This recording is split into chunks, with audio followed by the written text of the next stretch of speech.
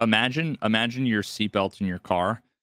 Imagine it grew spikes overnight. So it's like every time you got in your car, you'd have to spend 45 minutes despiking your seatbelt. Mm-hmm.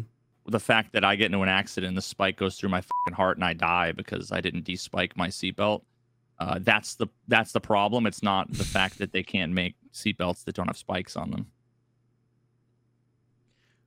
Perfect metaphor. I was wondering Flawless. where we were going for a while there, and then it clicked, and yeah.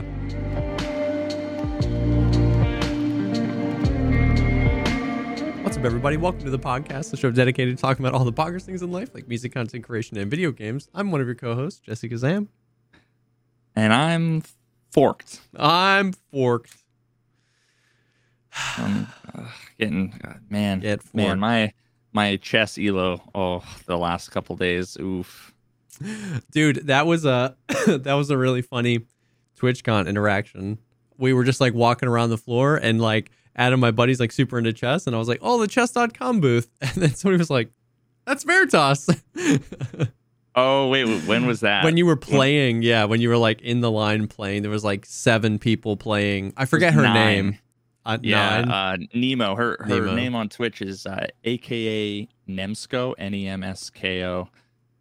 People call her Nemo. She's like a female grandmaster, or a woman grandmaster. I think it's a WGM. Yeah, so her elo is like 2200 or something. The fact that she was playing 9 different people and beating them. Yeah, she was doing a simul. If anybody's ever seen Queen's Gambit, yeah. You would know, like that's what. But it's they like had Beth Harmon do, play a bunch of people, yeah, all at once, and you basically make a move, go to the next table, make a move, go to the next, and I know that was real, but like it seems like such a movie magic thing. It seems like such a like the brilliant, mathematician can do that, and it's like seems a little Hollywood, but like it's not. Like people can really do that. Like they can. Yeah, it's one store 9 games worth of chess in her brain. Well, she doesn't have to. So, yeah, I mean that's the thing. She can just like read the. I both want to like bring down to earth what that is, while also simultaneously saying, "Oh, that's impressive" for like other reasons. Yeah.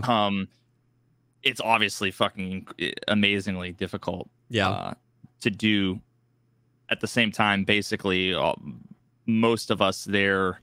We're probably somewhere between 20% and 40% of her like elo rating. Yeah.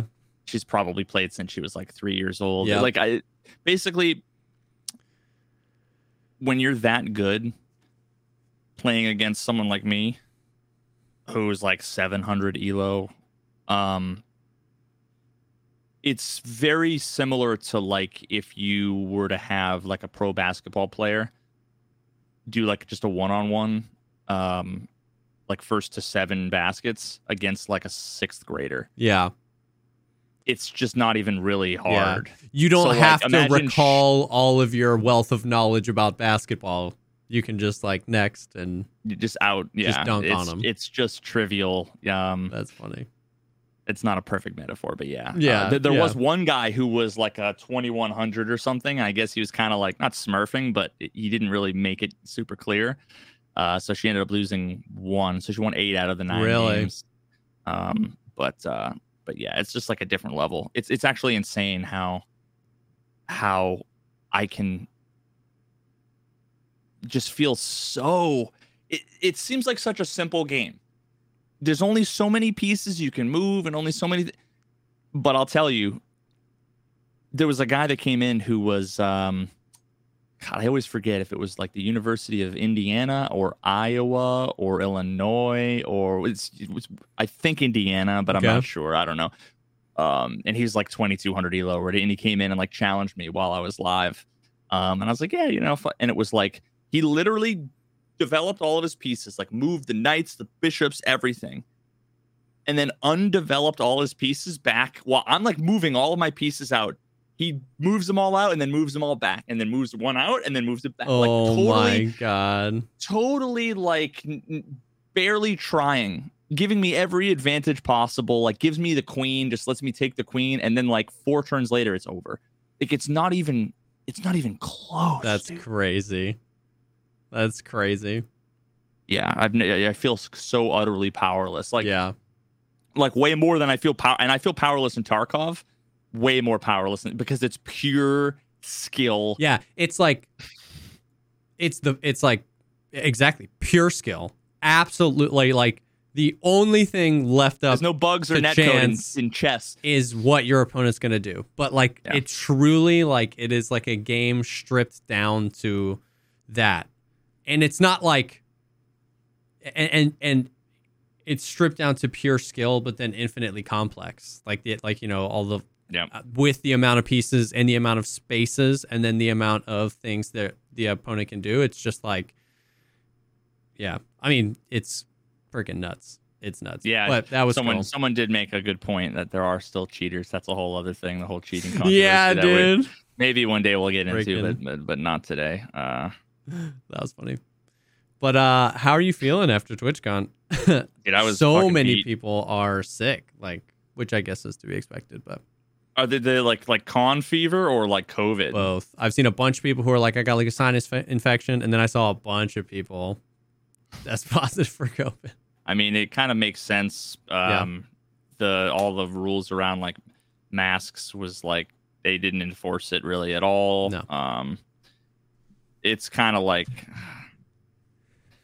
I mean, it's one of those things where it's like, how are you gonna enforce it when you have like food and drinks in the place and people are taking pictures? And it's like, how are you gonna enforce? I remember way back when they first started doing all of the mask mandates, and way back at the beginning, there was like periods of time where if you're like on a plane, let's say, and they like bring the food around, you kind of like bring the mask down, take a sip, put the mask then back up. Yep. But then at that point there were already people who would like bring the mask down and then like just milk the drink, just milk it for as long as they could. They'd just be babying it, so that they could just keep the masks down. And if anybody came over, like, oh, I'm drinking, that's why I have. And then they would just sit there with their empty drink in their hand and not wear the masks. So it's like, and it just got to the point where I think for a lot of people, like I've been, for fucking, I don't know how many years this has been going on. I've been like either not left the house or been super uber responsible, went and got all my vaccines and boosters. It got to the point where it's like, this is the first time I've really left the house to do anything significant, and I want to meet people, and we're constantly going to be taking pictures and taking the mask off for pictures, and half the people aren't wearing their masks anyway. It's kind of like one of those things where it's like, it's half fuck it and half, you can't deny there's like a little bit of like hypocrisy, but at the same time, it's like, listen, if everybody did exactly what I did for the last 3 years, then COVID would be gone.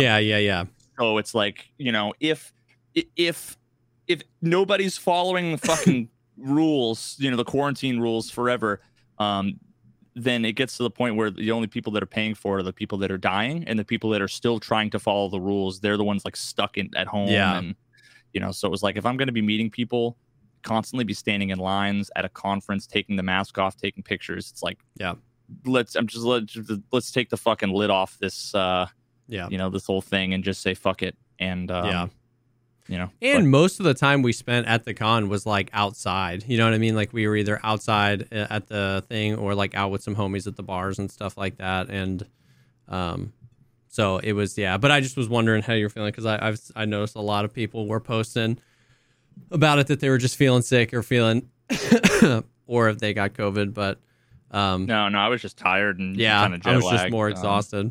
It was super fun though, man. Like it was my first experience. Like I know you'd been before, and we even like on the podcast, like I would like early in the podcast, right before COVID hit, I was like, I want to go, and you're like, we gotta go, we gotta do TwitchCon, and like it's been so long. So it was so cool, man.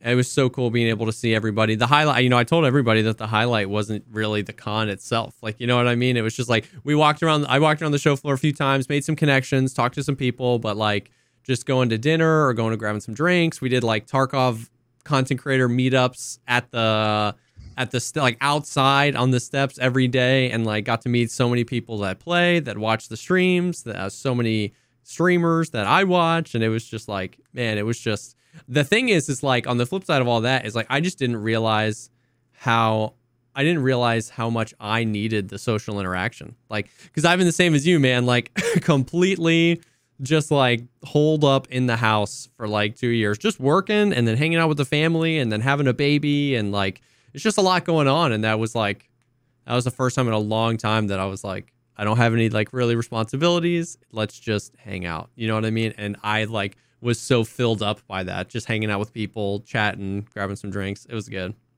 Yeah, I think in the con, all I really did that actually was like meaningful was I went and I talked with the Marauders devs. Yeah, got to meet them, which was really cool. Which was super cool. Yeah, and then for the most of the rest of it, I hung out at the chess.com booth. That's funny. And just like was shooting the shit with people and played a couple games with some community members and did a couple of those games. One of them I did was the 1v9 with Nemo, and then another one the next day she actually sat down and played like one-on-one. That's cool. I played her there, and she completely wrecked me. But there might be some fun collabs possible there, and dude, there's some like something called Pog Champs, which was like this big thing that they did with like chess pros and streamers and stream, not Stream Elements. What the fuck is it called? Twitch Rivals. Oh, Twitch Rivals is like a thing. So hopefully I think I've got a few things lined up where I might be involved in one of those things in the future. So that'll be a lot of fun. That would be dope. Yeah, but I just gotta suck less. Yeah. But yeah, otherwise everything else was just meeting people. And, it's crazy how like I remember the first TwitchCon I went to. I think there were like 2 or 3 people that recognized me. The second TwitchCon I went to, there was maybe 10. This TwitchCon, it was like, probably triple digits. They were that came up to me. It's crazy how big Tarkov has gotten. Because the 2019 TwitchCon, which would have been the last one, would have happened before patch 12.0, before Reserve, before the first Twitch drops. Like, it was before Tarkov was like the insanity that it is. And so like It was crazy. This was my first. It was crazy to see. I mean, the police were like, you guys have got to move. Like the group was like 200-300 people just chilling out there on the steps and along the sidewalk. There were so many content creators. There were so many fans coming up. It was just like, it was so sick seeing Tarkov like represent so hard. The Tarkov crew. It was a blast. Yeah, no, it was awesome. Everybody was super, super, super nice. It's amazing how like, we talk about this before where you have like, people in Twitch chat, like community members, and sometimes, there can be really toxic shitheads. Yeah. But there's also like a lot of really amazing people in chat and like in the YouTube comments and stuff. But it's like totally like another thing altogether. Yeah. When someone can just walk up, like look you in the eyes and tell you, how much your content affects them or how much they enjoy it or, how long they've been like it's every single one of those engagements I had with like every single person. Even the people who like, I'd be like, oh, what was your name? And they'd show me their lanyard and like, I might not recognize their name. Yeah. But like, yeah, it was just, it's still awesome. Yeah. It was just awesome, dude. It was just nothing but like good feels. And the podcast ended up going so well. Like, it's a little stressful because you're like, there's just so many people. And like, there were so many more people I wish could have came, there's just like, we just can't fit everybody. But it was like, it was just so cool being able to do that and like pulling up my phone and just like reading chat and people are like, yo, this is sick. Like, seeing all the people like, or a bunch of people that they watch just chilling in a room together, talking Tarkov, like that. I don't know. That was a cool moment. Just like sitting back and just like looking at everybody chilling. Dude, it was fucking stressful setting all that up and then having to go. I went and first of all, I don't know. It was so funny how, so I got what, those 2 like 24 packs of beers. And then we got 4 pizzas. Now, the whole pizza thing was a nightmare. It was like, because it was like last minute trying to get everybody coordinated. You thought they were delivering. I ordered the pizza but then like never filled out the address.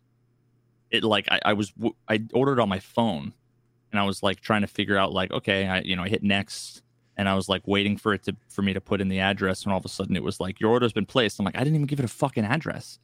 I'm like, is it using my current location maybe? But that's like not accurate enough. Like I should be able to. Oh, it's like, oh, it was there for pickup, and I'm like, fuck. And I blame One Peg because he didn't want Domino's. So we had to get some fucking artisan, whatever. So it was like $150 worth of pizza I had to go get. And then there was like this Iranian protests. And me and Will had to like walk through this protest in San Diego. That was like with pizzas, and it was like half the people. It was really an interesting kind of dynamic, because it was like half the people were sitting there holding pictures of like presumably would have been like their daughters or wives that were probably killed in some terrible, horrible, like whatever. And then half the people were like, yo, give me that pizza. Like literally people were like, yo, let me have some of that pizza. Like, where'd you get that pizza? And it was just like the weirdest thing. And I'm like, we're trying to push through these people with flags and whatever. And then I had to find parking, and like it was this wild, weird experience. It took us like so long it took us like an hour and a half to get the pizza, and it was like 7 minutes away. And then I went for the protest. The pizzas were distracting. Exactly. That friendly guy in chat. Then finally, when I got back, we managed to get everything together. But I think I was like the only person who drank the pizza. I mean, drank the pizza. Jesus Christ. The pizza. I was the only person who like had any beer, but then like there was no pizza left. I need to like go back through the video, because I saw Clean eat a piece of pizza, and I saw like Rengar eat a piece of pizza, but then at the end there was no pizza left. So it's like, where did anybody have any of the beer? And then who the fuck ate all the pizza? I never had any. I didn't have a slice of pizza. I had a beer and a slice of pizza. Oh, okay. Yeah. One of the comments on YouTube was like, Veritas, the only one drinking beer. That explains his whole personality. I was like, what? That and the beard, man. I'm the life of the party. What do you mean? What is it? That and the beard. And someone said that they thought I was like hammered or something. I was like, I had a beer and a half in like 3 hours. I was the only one driving. Yeah. Like out of everybody there. Everybody else had like Ubers and shit. So yeah, I was being responsible. But, yep. Good time. Okay, so people did have some beer. Okay, just making sure, because I was like, there's a bunch of beer, and I know I got my money's worth with the pizza, but yep. Yeah, it was fun. Yeah, it was good. It was a good time. It always sucks a little bit that like a couple of times the conversations went off the rails a little bit with like multiple groups, and it's hard to like it was hard to remember that like we were doing a podcast and not just like at a party where you have multiple conversations going on at once. Exactly. Yeah. It was nice that some people had like chat up and could kind of see what they were doing, but yeah, it's like it's hard not to just have it be conversation, and like I saw that a few times, but like I think by and large people like really just like enjoyed it, and we kept it pretty on track, and it was like right at around 2 hours, which is what the cast normally is, so it was like it was so sick. And the mic picked everything up. You know what I mean? Like it definitely wasn't like crazy good audio, but like for one mic plopped in the center of the room, like you could hear everybody talking, people off camera. It was good. Yeah, no, thanks to that friendly guy for everything, for the tech, the whole tech side of things. Yeah, it was good. But now we're back to reality, back to the best video game ever made, Escape from Tarkov. Have you been playing Tarkov this week, or? I mean, I only played today. I played like 3 or 4 raids. I played Woods raids, and you loved them. I don't know how anybody likes the map, dude. It was like the reason why so I died in one of the raids. The reason why the 3 raids before that went well were because I didn't encounter any PMC. Because I did the thing that I was doing a little bit of like, testing some stuff. And we had talked about how like most of the streamers, they pick like 1 or 2 servers. And like me and like 1 or 2 other people are on auto. I'm like, all right, let me do the fucking Tarkov streamer meta thing and pick a couple of servers and whatever. And it just so happened that they were fucking dead. And and that was like my successful raids were marked by not encountering any PMCs whatsoever. They'd be like 8 scav kills, but It was also like, I'd stop in 2 or 3 of the buildings and would fill up like a small to medium sized backpack with like, I'd get like a clock, a thing of fuel, maybe, but then like a few junk items, Nuts, a couple of bolts, attachments and whatever. sugar. And it was like, yeah. And then, but both two of the 3 raids I got out with less than 10 seconds left. And it was not for lack of trying. It was literally run until stamina's out and wait for it to regen, run until stamina's out, wait for it to regen. I drank like 19 fucking like juice boxes and all of those things because it was like I might as well fill it up, level, whatever the fucking skill metabolism. is, metabolism, and then like also it was primarily just because it's like an efficient way of getting rid of weight. Yeah. Like I could discard the juice or I could drink it, so I might as well just drink it, But it was like, which kind of like it's funny because it once again when we've had this conversation kind of a few times, but like it goes to show you that they kind of balance the game around the meta, but not the intention. So like, for example, I never experienced that. I have elite strength endurance now, but even earlier, I didn't experience that too much because as soon as I could, I got a injector case and I always have a mule on me. Always have a mule on me. So it's like, once again, we kind of balance it just feels like, the experience is balanced around the fact that it's like guaranteeing that I'll have a bunch of stims so I can traverse the map one way. Whereas if you play it without that, you're like, this experience feels weird. I don't feel like I can move. I don't feel like I can get anywhere. I don't feel like I'm accomplishing anything. The game's like unplayable unless you have a mule and an SJ6. Yeah. And to add 200,000 rubles to every raid to make it playable. Oh, yeah. I definitely agree that it's not. But it's just interesting, like that. I mean, we've talked about it a bunch, but yeah, and I mean, like they're never gonna like adjust the strength and endurance and weight stuff to make it so that like it's actually reasonable for the normal player. Yeah, they're going to like nerf the stims so that it's shit for everybody. Yeah, I don't know. The problem is that it's because it's just become the meta that you do that stuff. If you ask anybody what they feel about the endurance or the strength, they'll think, it's not bad. They'll think because just get a mule. Because they aren't thinking about the things. I mean, they might not even remember the mule and the fucking SJ because it's just become. Just like pre-medding was a thing, right? You spawn it on factory and instantly you hit the golden star. Yeah. Like people say like, oh yeah, there's nothing wrong with your legs getting blacked out or like you don't need an adrenaline system. Those people would never say that because they don't think about it because they've just made a habit out of some stupid thing that gets around the stupid design.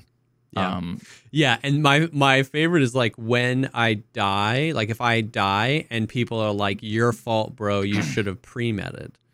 It's like, okay, it's like, so I guess that's just Tarkov. Is like you have to spend literally every second of your in-raid time under a painkiller, or else it's your fault you die. That means you have to have like 3 gallons of juice on you because you're like hemorrhaging, hydration and energy. And if you run out of energy, that's your fault because you were pre-medded too much. And it's like, what is this experience? You know what I mean? Like, what is this becoming this weird? And once again, I do it. It's funny when I talk to you because you don't, and your experience is so different than mine. I golden star at the beginning of every single raid. You know what I mean? I do it, but it's just like in those moments, in the moments where like my painkiller run out and I didn't check and I died because I like hit me in the leg and I was limping, and then the Twitch chat's like, wow, should have. I'm like, all right, I play into the meta, but it's like, calm down. You can't spend every second of every raid on a painkiller. Like, yeah. No, I mean, here's a perfect flawless metaphor that nobody should question. Imagine your seatbelt in your car. Imagine it grew spikes overnight. So it's like every time you got in your car, you'd have to spend 45 minutes despiking your seatbelt. Mm-hmm. Like the fact that I get into an accident, the spike goes through my fucking heart and I die because I didn't despike my seatbelt. That's the problem. It's not the fact that they can't make seatbelts that don't have spikes on them. Perfect I metaphor, was wondering flawless. where we were going for a while there, and then it clicked, and yeah. And but everybody else has just gotten used to it. Your seatbelts. Everybody makes fucking guides about how to despike your fucking seatbelts when and it's like normal. And they should just make the seatbelt without spikes. Without spikes. Yeah. I mean, it's a complete and utter dog shit metaphor, but it serves the purpose. It serves the purpose. It does. Yeah. Now, did you know the quest where you get the folder from the cabin and you have to hand it into either skier or therapist? Yeah. Did you know they changed the reward? We were talking about this on the podcast last week. About like, oh yeah, well, I do here to, because it was like before it was what, like med case or injector case or whatever. Yeah, one of them is an injector case. Yeah. No, they're not. Now it's just money and rep. There's no items. They moved it to one of the injector case is a reward for one of. So now you make a choice, and the choice is literally, it's either you get 7,000 XP and like 80,000 rubles, or 4,000 XP and like 170,000 rubles. So they just made it less. They made the choice even less important. Really? Is that chemical or is that the other one? I don't. If they did, that's kind of crazy. I'm wrong here. Well, listen, I was just going with what fucking Twitch chat told me. Yeah, I mean, I know they have. I know they have changed things like that before. They've changed quest rewards mid-wipe. Okay, wait, hold up. Are there multiple quests where you have to choose who to hand the thing to? Yeah. There's two, okay. I think. Never mind. Forget I said anything. Yeah, well, I mean, like this is what I get for fucking listening to Twitch chat. Well, I think last wipe, what they did was they changed one of them in the middle of the wipe from whatever it was to an injector case. So, like, if you completed it earlier, you didn't get the injector case, and then you did. So it wouldn't have surprised me that much if they did it again, but in a different way. You know what I mean? Yeah, I don't know. These are the. I've basically blacked out these quests from my brain because I've done them so long, and they're so fucking annoying, and the rewards have always been trivial, so I just stopped paying attention. I stopped learning which quest was which, and it used to have a little bit more weight because you would turn the one in for like the helmet, but then now that you can get all the helmets on the flea for cheaper anyway, it made that choice less of a thing. Okay, I guess that's a chemical part. Okay, whatever, never mind. So then I guess that's not a thing. Another thing that they did though that I noticed because I just unlocked the compass was that now there's no hotkey for the compass. Oh yeah, you need to bind it on your hotbar. Yeah, it used to be you. Yeah, really cool. And great, every time you die, it resets the bind. Naturally. No, that's a great. So if you survive like 8 raids, you can put it on a bind, and every time you go back into the raid, it'll be right where you had it. And if you die, you have to reset it. Yeah, but I mean, every other person, though, all they do is spend 900 hours a day watching, like, Deadly Slob or whatever, so they've memorized every map. So they don't, unlike me, they don't need to use the compass, but I actually go to use the compass. And and then they made a feature that one person uses once a wipe into, now they made it 3 times more annoying. Yeah. I'm sitting there pressing U going, what the fuck is going on? What's going on? I am surprised because, like, it's the only thing you can... So, like, they did the 3 special slots, which is a definite win. It's cool. Yeah. But the only usable item in those is the compass. You can put the Wi-Fi cameras, you can put the markers, but you can't use them. You can only, press F to interact on where you need to place those things. You can put the multi-tool in there, but you don't need a multi-tool. You know what I mean? You can put a rangefinder. Okay, I guess that's the other thing. The rangefinder is the other thing. But, like, I'm just surprised that they didn't make those treat those as binds and like assign them as binds and not have assign them as binds that aren't clearable, and then make it so that you can assign them to other key binds. Yeah, binds like in the menu. Yeah, I was surprised at that too. Yeah, make it a key bind like all of the other key binds, like the whole double click release. Yeah. Like, all of that shit. Yeah. But yeah, I was interested at that decision. Love the special slots, but I would have loved to be able to just like At least, yeah. I mean, it would even be perfect if you just like you could bind it to whatever key you want in the menu, and then it would just stay there. Because if you can't lose it upon death, then let me bind it permanently. Because I'm not like moving around my rangefinder all the time. You know what I mean? I just have it on all the time, and if I die, then and I don't ever remember that I have the rangefinder until like I'm in a raid and I'm like, how far away is that guy? And I press the button, it's not there, so I have to tab in, bind it to 7, then tab out, then do it, and then the next time I want to use the rangefinder, I've died at some point in the past, so then I have to do that whole process again, and it's just weird. Yeah, people in chat now are saying, and they were saying it back when I was doing the fucking immersion raid earlier, when I actually had to pull up the compass. Like, oh, with all the time you've put into the game, I'm surprised you. It's like, listen,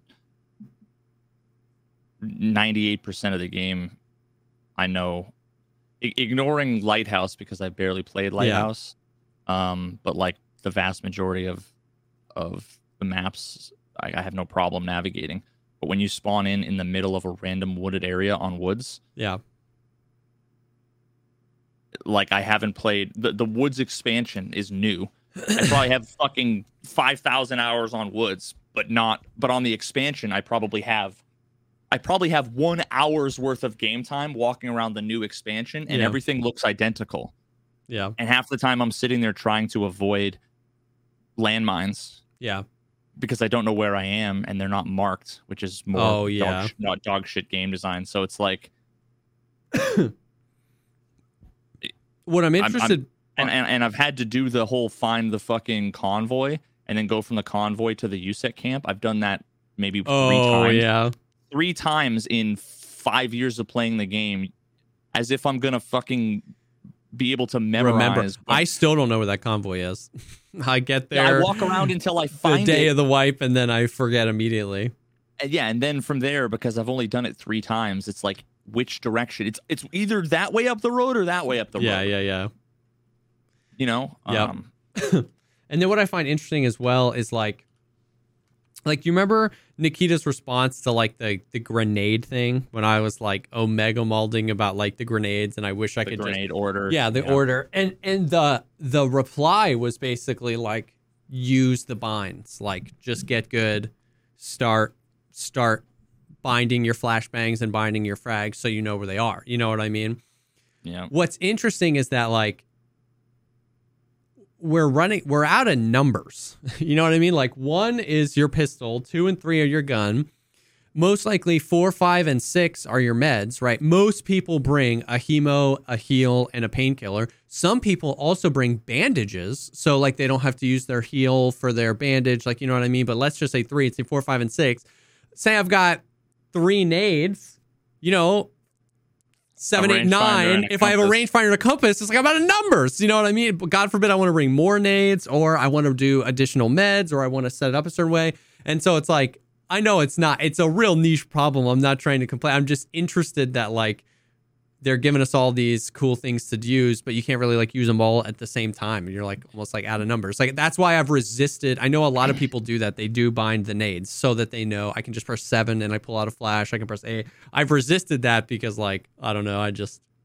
They use it's almost like they want us to use these things. They want us to focus on these aspects of the game. And then like when they do it poorly, and we complain about them, then it's almost like they want to diminish it. Like, oh, well, you should have to go in and click and drag, and, you should have to open up the thing, and, oh, well, who uses the compass? Why should you use the compass? And, oh, well, you're going to need the rangefinder on every raid. It's like, well, then if they don't expect you to use the compass and you're not going to use the rangefinder every raid, then why the fuck do they put slots there? Yeah, exactly. Like, why do all this work on things that... Everybody wanted the compass. It was the most pog thing. It was such a requested feature. And then 48 hours later, it's like, oh, imagine needing the compass. And you're like now an idiot if you want to use the compass. It's like, dude, we wanted the compass for so long. Yeah, well, the people who KW at needing the compass are also the ones that have 3 raids. Yeah. But they've got 8 billion flea market rep because they live vicariously through Landmark, and they avoid all combat and then just sell shit. But man, they've got the best map knowledge. Yeah. they've got better map knowledge than me. So Yo, it would be dope if they allowed us to bind like up to 3 grenades on a single button. Because then you could do the same thing. If you could just like, you know what I mean? So like frags. you go to throw it and it would just frags are always on 7, flashes are always on 8. So if I brought 4 grenades, I could bind both of my frag grenades to 7 and both of my flash grenades to 8. Or if I so chose to bring like an impact, a frag and 2 flashes, then I could put the impact and the frag on different numbers if I wanted to. But like almost letting us stack them, then it like consolidates, you know, me having to stretch across your entire keyboard to press the button that you want, but still means that it's kind of like a halfway. It still means that you have to like plan it out, kind of like Nikita was saying. Yeah, no. Yeah, again, people like that was the meme for like a year and a half, was that every time they do the Talking Tarkov podcasts, the chat would be spamming. 90% of the comments was when's the compass, when's the compass, when's the compass, when's the compass. And honestly, like to me, the compass is useful for every now and then when it's like I'm on a random point of woods and I need to know how to get from this, you know, from like the scav camp to the like second bunker of another quest. It's like I know how to get to and from a lot of the places, but like I don't have a mental map of the new expansion and how it relates to like this particular thing. So it's like I know I need to go north. Yeah. So fucking pull the, you know, but it's also, you know, I mean, anybody that played OG PUBG would know that 95% of your callouts were the compass bearings. Yeah. Because you'd have the thing at the top of your head. So you'd say, oh, there's a 2 or 3 man out on 185. Yep. So imagine if the animation was 700 times faster than it was, and it showed a big number on the screen. So it would go flip 185, flip, and you put it back. Yep. But now it's like literally not worth it because it's so cumbersome. That it's not. It's literally more like you're better off just saying, look at my player model and look in the direction I'm looking. That's the direction. Yeah, for sure. That takes less time than to take out the fucking thing, read the number, and communicate it to your teammate. I'm really interested to see if it's how effective it'll be on a map like Streets. I mean, I know, haha, copium, LOL, we'll get it 6 years from now. But it's supposed to be a really big map, and like they've been doing a good job, dude.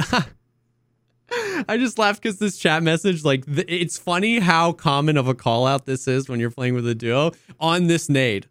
Like, I don't know how to explain to you, and the compass is so bad, I'm just going to throw a nade, and where that nade blows up is where I saw the guy. I can't tell you how many times I've been like on my nade. So like that's so funny that like that's an accepted thing, but pulling out the compass to tell your teammate is derpy. It's like, oh, imagine needing a compass, but then people are like, he's by the tree. You know what I mean? On my nade, which I just think is funny because I do that all the time.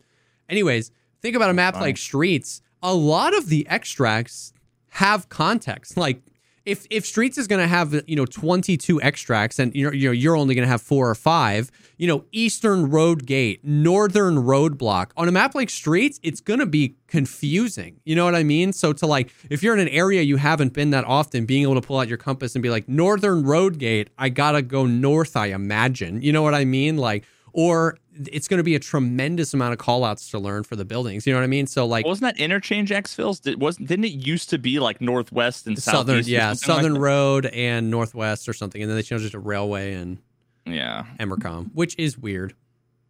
But but stuff like that. So I definitely agree. Like, make the animation 1,000 times faster, or put it on like make it like a watch slot. You know what I mean? So you can have an animation where like he pulls his wrist up, but he still has the gun out. Because like now that I've seen that executed so well, the Call of Duty with the pistol, you know what I mean? Like I haven't full committed. I've got the gun and I've got the pistol. And then when I want to, I put my other hand on the pistol and I put my AR away. Oh my God. Now I'm so like, good, think about stuff like that. Think about being able to do that. Think about putting your gun, to your chest and pulling out the rangefinder. And then, being able to have those animations quicker. Or if you have literally the compass on your wrist, being able to just like pull up your wrist and the gun goes kind of like askew. He almost like puts his shoulder in. The gun's kind of pointed up and he's got it here. And then just right back here. Like, then these things would be like dope. It would be usable. You know what I mean? Like, combat as we know it would change if the pistol thing was in the game. You know what I mean? Like, how many times do you run out of ammo? I died today because I like ran out of ammo on a guy. I was trying to pre-fire him and he wasn't where I thought he was. So I was like, click. And if I was able to just like that would be so dope. And being able to do that alongside some of the other utilities like the compass, like the rangefinder or something like that, I feel like would, what I'm trying to do here is not change the game. I'm trying to be like, you put this cool thing in the game and then kneecapped it by making it a 3-hour animation. You know what I mean? How about we split the difference? Then we use the cool thing that you hired a guy to animate and do, you know what I mean? Which would be a win-win, probably. Yeah, I mean that's the case with basically every problem Tarkov has ever had. It's what they don't think about, what's the problem that we're trying to solve and how can we build something that solves that problem. They think, this is the thing we want, build it. Yeah. It's that people wanted the compass. Yeah. So then they said, okay, cool. Now we have to put a compass in the game. Well, if you put a compass, we have to do the 3D modeling and we have to have you have the animation of pulling the compass out, right? But if they had approached it the other way around, which is, what's the problem we want to solve? Yes. So you want to be able to call out bearings to your teammates. Okay, so you're in combat. So then it needs to be quick. It needs to be not cumbersome. It needs to not get in the way. True. Every single fucking feature, everything they've ever designed, from the flea market to the fucking animations to all of the binds, all of this stuff, it's all done when someone has an idea about something, a good idea, and they might, Nikita might have pictured a fucking, really cool animation, where it's like, you might go like this and you might just look at your wrist, right? He might have pictured that when he pictured the thing. But it got so far removed from that. At that point, he was like, oh, great idea. Imagine this really cool fucking, and he puts it on a list as compass. Compass, yeah. And then 6 months later, someone else takes that, doesn't have any of the context, any of the ideas. Nikita's probably forgotten his original vision, and it's just changed to the point where people want the compass. People want the compass. Let's put the compass in. Okay, we got to do a 3D model. We got to do and then they just lose it. Yeah. But when that's what happens when you come at problem solving from, we have the solution already, as opposed to what's the problem we want to solve. Yeah, what's the problem we want to solve? And how can we solve it? That's a good point. I mean, like that really, it's like, of course, Tarkov isn't only about the combat, especially as the world gets bigger, but like, you have to approach these things from the combat perspective. Same thing. Like a lot of these things, like, don't require two hands. You know what I mean? Like it's not like I have to like pull it out and like, flip the latch and like push the compass open with my other hand. And, it's not a two-handed thing. It's like there are compasses that flip open like that, but there are also other compasses on wrists and stuff like that. And approaching it from a combat perspective, since we spend a lot of time in combat, would have meant a lot of these things, the pistol swapping animation, the compass, the rangefinder, even like I'd imagine in a real world scenario, if I had a rangefinder velcroed to my body somewhere, you know what I mean? And I was at a high ready, that's what I'd probably do. I'd probably, either pull it up here or lower it to a low ready, rip it off. It's a literal one-handed device, but it just feels like it's got to be this like, all right, I'm going to open my Pelican case. I'm going to set my AR inside. I'm going to check the chamber. I'm going to close it. I'm going to pull out my rangefinder, and it's just like, I just want to shoot this guy. You know what I mean? Oh, wait, I have to tab in. I have to assign the rangefinder to number 7 again. We have to tab out, and then we have to hit number 7. Then you also gotta know, okay, so he's if 300 meters away. Like he's 300 meters away, then you have to think, well, what round do I have in my magazine? Yeah. Because that might change it, depending on the bullet I have. If the person's 300 meters and I'm 0 to 300 meters, which, you can only do on a handful of scopes. Even some like 6Xs, you can't like zero out to 300 meters, right? Like you're like limited to like 150 or 200. I forget what the limits are, but like even then, depending on the bullet you have, if the target is at 300 and you're 0 to 300, your bullet will hit high or low. Mm-hmm. So then even that, it's like, what's the the rangefinder is an item that, as far as I can tell, has only ever been used by like the most serious of RP sniper dudes, which basically is tower, and that's probably it. And by me in offline mode to show how other things of the game are broken. Yeah. Yeah. It's basically just like, I want to see how far this is. So when to prove your friend wrong. So when I guess and I either hit it or miss it, you know what I mean? It's like I had my longest shot, my longest shot was I was playing with my homie Ben on Lighthouse, and I was just like scoping out. I was memeing around scoping out. I was like, I wonder if I can see any PMCs all the way on the hill. And I was like, Ben, I see one. I just saw a head. And I was like, I have no idea how far away this is. He's like, that's got to be 600 meters. And I pull out the rangefinder and I put it right on him. It's like 680 meters. And I was like, that doesn't help me. You can't zero any of them to 680 meters and stuff like that. So I just guessed and I hit the shot. First shot, headshot, suppressed DVL with a voodoo. Doink. He fell over dead. And it was basically the only thing the rangefinder helped me do was just in that moment go, I just hit a 700 meter shot. You know what I mean? Like, and not like have to go get the tag to see that I hit a 700 meter shot. Yeah, you know, exactly. It was still just a guess. Like, yeah. And it's not like you didn't line up on the 7th fucking no, dot, I ripped it up to zeroed for 300, put 3 or 4 more dots up and just like closed my eyes and clicked and it worked. You know what I mean? Yeah. And even that, you might have made the same shot and just depending on the roll of the dice and the MOA of the gun, it could have just been a miss. Yeah, if I had M80 as opposed to M62, that same exact shot could have been a miss. Yeah. Yeah, I mean, or even the same bullet. Again, if you have some randomness on the spread, the accuracy. Yeah, true. And whatever the MOA was. Yeah. It literally, you clicked mouse 1 and they rolled the dice and it said if it was a 3, 4, 5, or 6, you hit your shot. If it's a 1 or a 2, you don't hit your shot, and you just got lucky. And you know, but there are times where you get unlucky, where you'd have a brand new gun, you know, and it would just be an unlucky. But then it was like, well, was my zeroing off? Was the scope broken? Is the FOV glitched? Was it hit reg? Was it the net code? Was the bullet wrong? Yeah. Was it the accuracy, the MOA of the gun? Was it because it had a suppressor? Was it because there was something that was called like that they were behind, but you couldn't actually see that they were? But you know, you don't fucking know. I saw the tracer, but is the tracer exactly where the bullet goes? I don't know. You know, there's just too many things that it's like. Yeah. But yeah, I'd love to see more of the utility be more usable. And I think I think as the game develops, there'll be more reasons to use stuff. Like I said, like I think even the compass right now in its current form will be helpful on streets because it's new and it's not something that like most of the player base has already mastered. And then because to me, like a big giant map like that is way more useful. Lighthouse was when they added the compass. And you don't really need the compass on Lighthouse. It's like, it's just one long skinny map. And once you realize like the rogue camp is north, there's really no east-west going on. And the only beach ambiguity is south and the freaking rogue camp is north. So they added that with the compass. All the other maps we'd already known really well. And that was the map that you need the compass the least.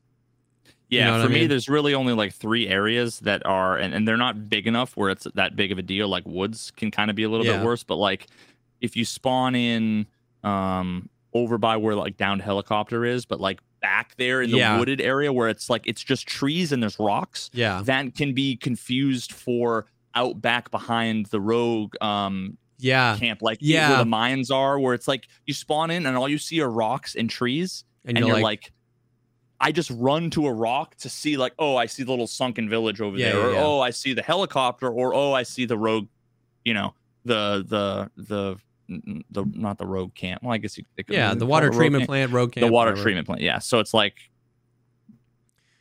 but like, I mean, but so it wasn't very necessary on Lighthouse. So, but I'm interested to see like a much bigger map. You know what I mean, like. Lighthouse or like streets, even woods. Like if the full woods map that we have now released today, the compass would probably be pretty helpful to a lot of people. You know what I mean? Like, I don't know that it's going to be relevant on streets because it's like if you're outside the buildings are unique points of interest, so you can get your bearings like that. Trees and hills are not unique points of interest, so you can't unless you get some other context around like, oh, there's a USEC camp, then you can kind of get your bearings. But like I've never been lost on interchange. I never got lost on customs. Yeah. The only time I ever get lost on customs is if I spawn in over way back, like where the train is. Yeah.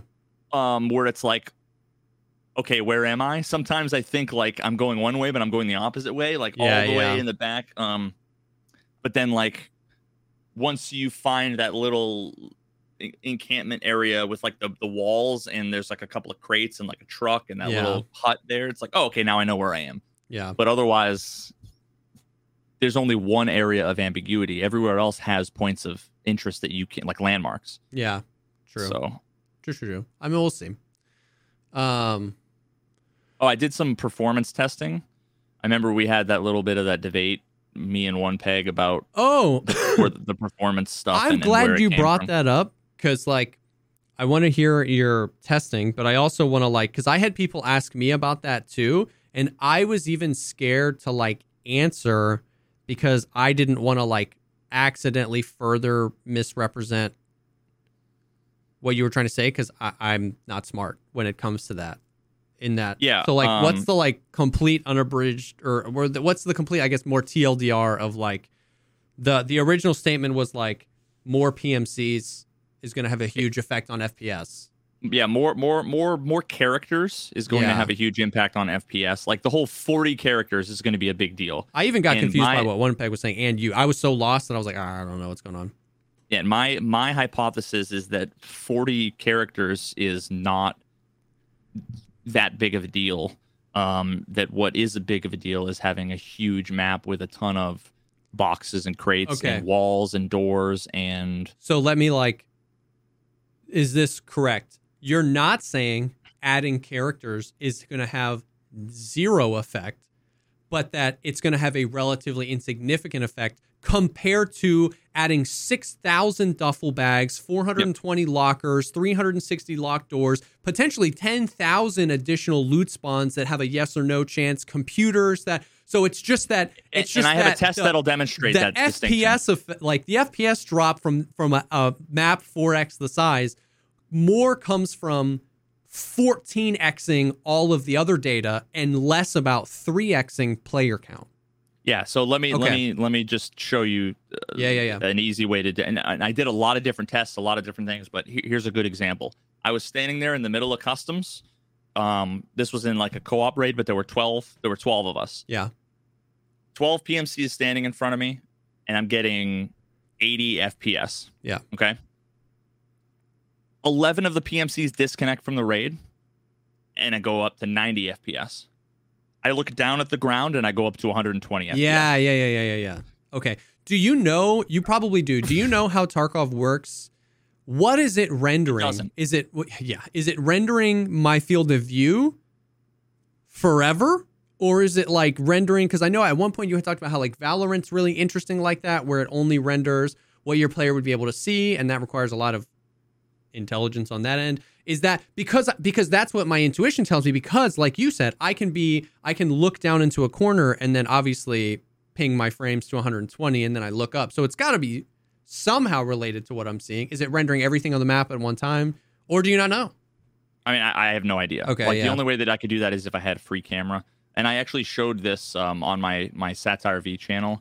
If you watch the videos I do on Super Mario 64 and Ocarina of Time, I have segments in there that talk about how the levels are generated, and I free cam, and you can see how in the beginning area where Link crawls into a little tunnel and he crawls through. If you free camera out with a hacked version of the ROM, all you see is where you're coming from, all of the little fencing and the grass and the walls and stuff, and then the tunnel, and then nothing on the other side of the tunnel. As soon as he starts to lower down into the tunnel, you see then the opposite side of where he's crawling to, the little area with the grass and everything, pops into existence, and he crawls halfway through. And once he gets halfway through, everything on the other side from where he came from goes black and completely is unloaded. Yeah. And you can literally just crawl an inch forward, an inch back, and you see pop in, pop out, pop in, pop out. And it's where he's going, where he's coming from. I don't know how Tarkov works. I don't know any of those things, but all I can say is that if you stand in one spot, and you can do this, this in a raid, whether or not there's players or not, it doesn't matter. You look in one direction. I can go from 70 FPS to 120 FPS by looking down, looking north, looking west, looking up, going inside a building, looking down. My gut is telling me that if you're looking in the direction of like if you're in construction and you're looking towards Fortress, that's like all of the shit in Fortress is like loaded. Yeah. I don't know if it's displayed or whatever, but it is being used in memory. It's doing something for all of that shit. Gotcha. Because there's no other explanation for how, if you're indoors looking at one wall versus looking at another wall, you can double your FPS sometimes. Yeah. So, and then another demonstration of my point of this. So one of the things I did was, and I have to go through and analyze the footage, because I had in another raid, I had the same 12 people in the same area. But what I had was, I had people disconnect one at a time, and I wanted to see if is it like 1 or 2 FPS per person, and it was kind of like, I'm not 100% sure. Like I said, I was just kind of recording and telling people what to do. I wasn't exactly like looking at the FPS numbers, but yeah, it seemed fairly consistent. And that was independent of where they were on the map. Yeah. Like I did don't spawn as a group on Lighthouse. Oh. So literally everywhere across the map, 12 players completely spread out across the map. And when everybody left, there was like that 8 to 10 FPS difference. But then again, I would lose 60 FPS if I went over the ridge and looked out towards the city. Yeah. So that to me is pretty fucking definitive when it comes to my point of the map being huge and being filled with a ton of stuff is going to be far more significant than I think having all of those players. And that makes, like, I am 100% tracking with you. And I think that's the thing, was just like, it was like everybody was talking, and I was like, because I had people even come in and be like, I don't understand. Like, I feel like more players would have some sort of effect. And I was like, I want to clarify this, because I don't think Veritas is saying that more players isn't going to have an effect. It's just not going to have the most significant effect. If the difference between playing customs is 120 frames per second and playing Streets of Tarkov is 40 frames per second, it's not just the players that are doing that, it's everything else. And once again, even just when you think about it from that perspective, from the math, like they've said that the map, the version we're going to get is not going to be this, but ultimately it's going to be like bigger than all the maps we have combined. Even if the first iteration is the largest map we have by, double or triple, you know what I mean? Like, that's just so many more things on the map, whereas it might just be twice as many players or 3 times as many players. Because they said 40 PMCs on wood or on streets, but I don't know if they meant on the first iteration or if they meant that's what they want ultimately at the end. So yeah. I just got to make the video because One Peg's in chat. One Peg's in chat doing the same thing he did the other day, which is saying things that are true but that aren't relevant. Like, listen, talking about, like, he did demonstrate that like the player models do get called. Yeah. But here's the thing: if the player models do get called, but then we find that there's an FPS difference, whether or not they're on screen or called or not, that there is an overhead to your client processing potentially the data or whatever. Well, then the player culling may or may not be relevant, right? Like, what I want to know is when you hit the threshold of they're culled versus they're not culled, that 1 footstep difference, do you then suddenly get 10 frames more? Yeah. That's how you could demonstrate that the frame rate is tied to them being displayed on the screen. Yeah. Another example of this was, I went into offline mode because we talked about how the whole, then why is it, one of the things that he had said was, why is it that when you go into offline mode and you put on horde mode, does your PC completely shit the bed? And my hypothesis is that it's because in offline mode, you are the one hosting the server. There's still a server. It's just you're hosting it locally, which means your machine is doing the processing for all of the AI. Yeah. So the question is, when there's 50 bots in factory and your FPS tanks, is it because it has to render 50 bots, or is it because it has to be the brain for 50 bots.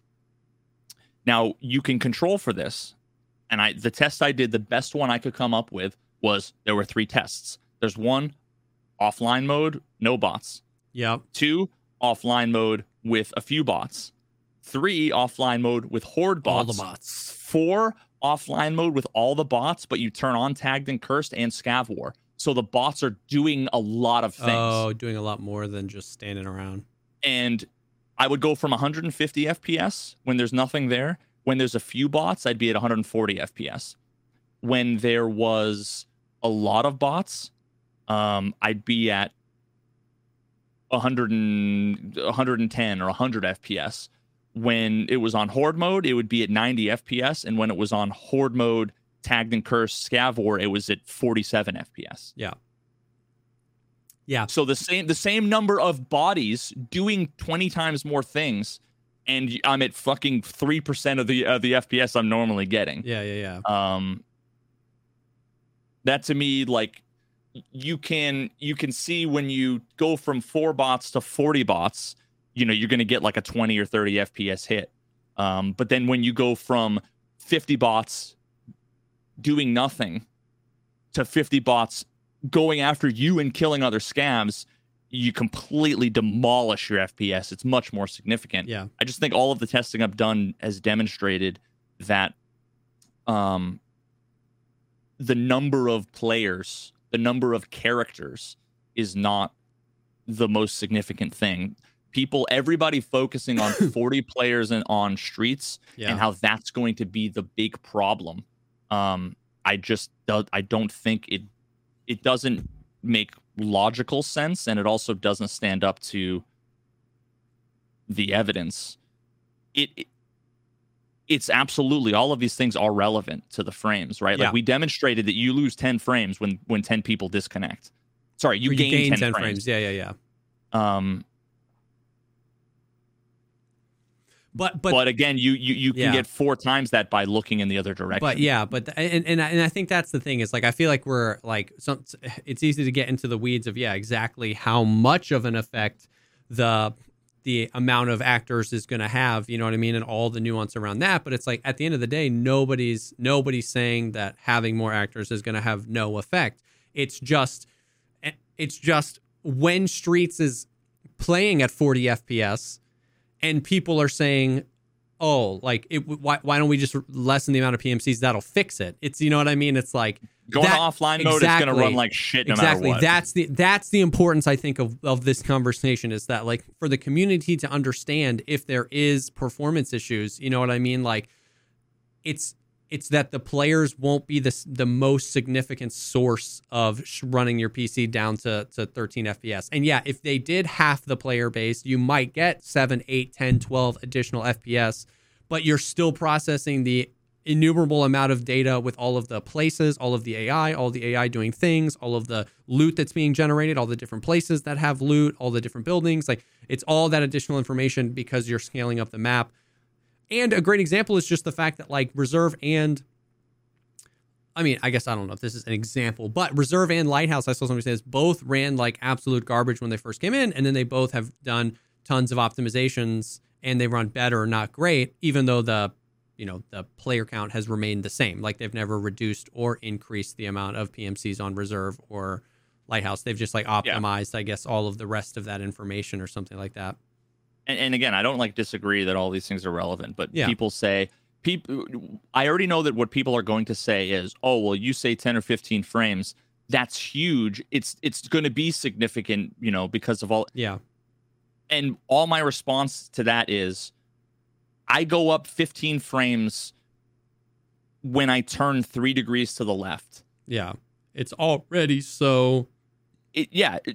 Literally everything. I will go from 30 frames to 150 frames within a 20-second span where I'm just changing my environment and running around. Yeah. So when people say, "Oh my God, if I'm losing 20 frames because of 40 players, that's going to make the map unplayable," my whole point is that that's the least of your worries, and it's not about the number of players. And the same can be said for netcode.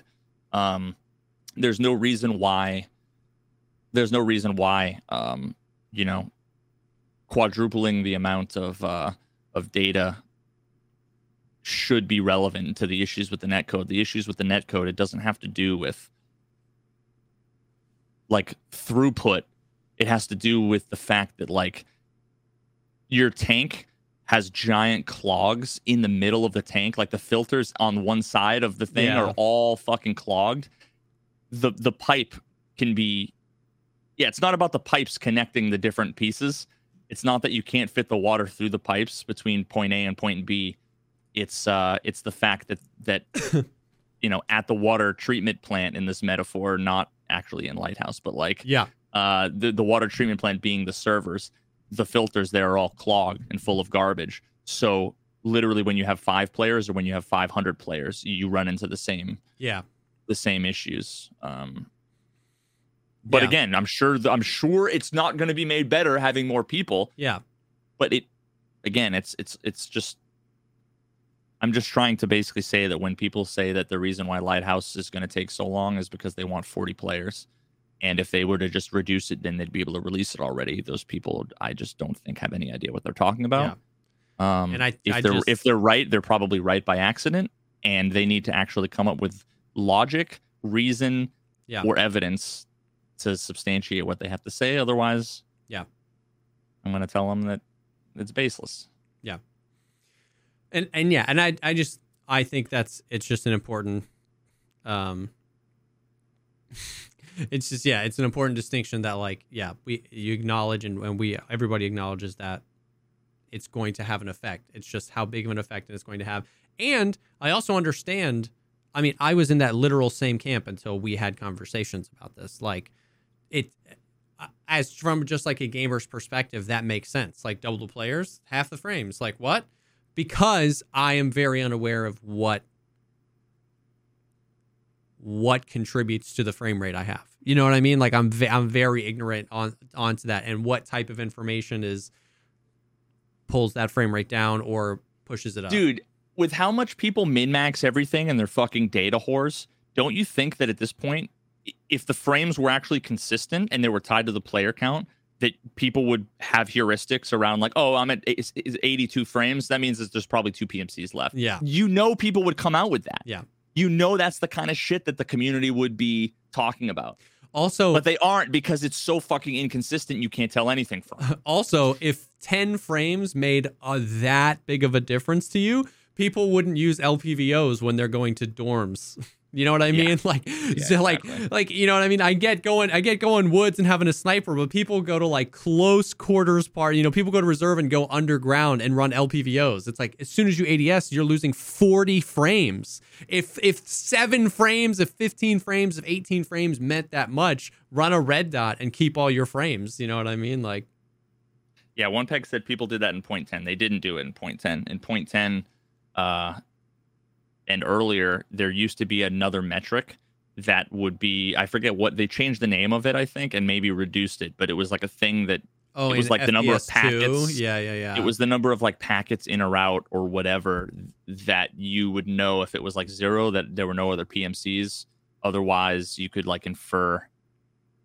Yeah, it was something having to do with like packets. I do remember I forget. The wives' tale. I don't know if this was ever actually true, but I do remember the old, like, you'd get the stutter back in the stutter days. You'd be like stutter and you'd be like, oh, scav spawned in. Like, I don't know if those things were related, but that was the community sentiment, was that those things were related 100%. No, I mean that's absolutely like this, the creation, the spawning in of the characters of 40 new things. It does take a massive toll. Yeah. But that's a completely different process. And that right there is independent of whether they're being rendered on the screen. Exactly. Well, yeah. Of course, that's independent because for the players, all of that information is done before we're in the raid. You know what I mean? Yeah. So, now speaking of netcode, they did a patch yesterday morning, and did you see anything about it? Because I'll read the. I didn't see anything about it. All I saw is that all day today, all I saw was packet loss. Yeah. And I've never seen that in 4 years. 5 years of playing the game. All right.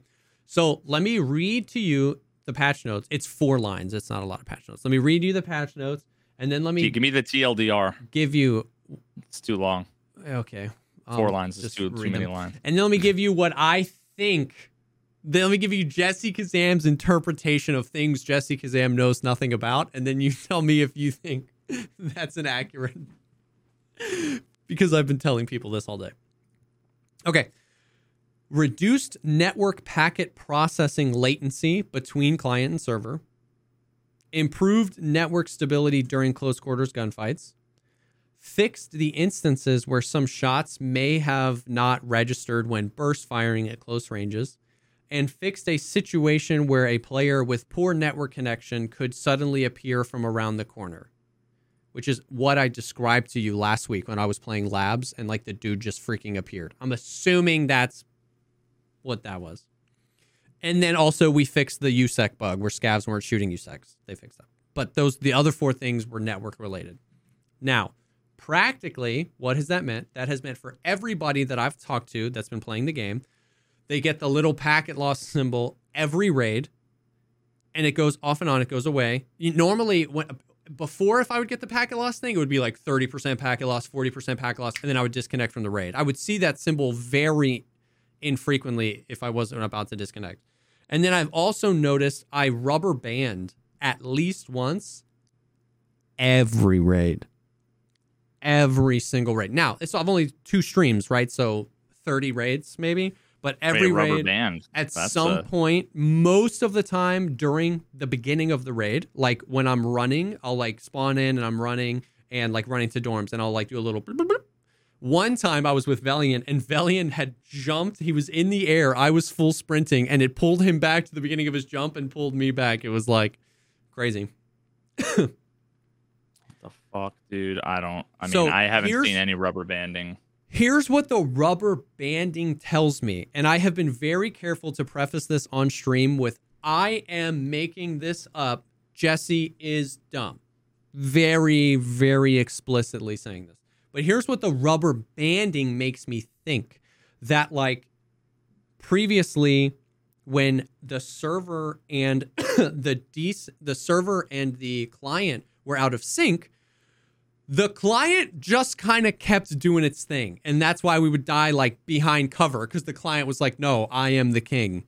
And it feels like what's happening is the amount of desync is the exact same. It's just that with this new update, the client is actually being like, oh no, I'm out of sync, and like trying to freaking catch up. You know what I mean? Like, it's almost like the rubber banding is like the client admitting you're the master and I'm trying to do that. Whereas before, I would never get rubber banding. Even when the desync was crazy, I would die behind corners or whatever, I would never get rubber banded. And that made me feel like my client was trying to like retain control. And then the server was like, no, you're dead, bro.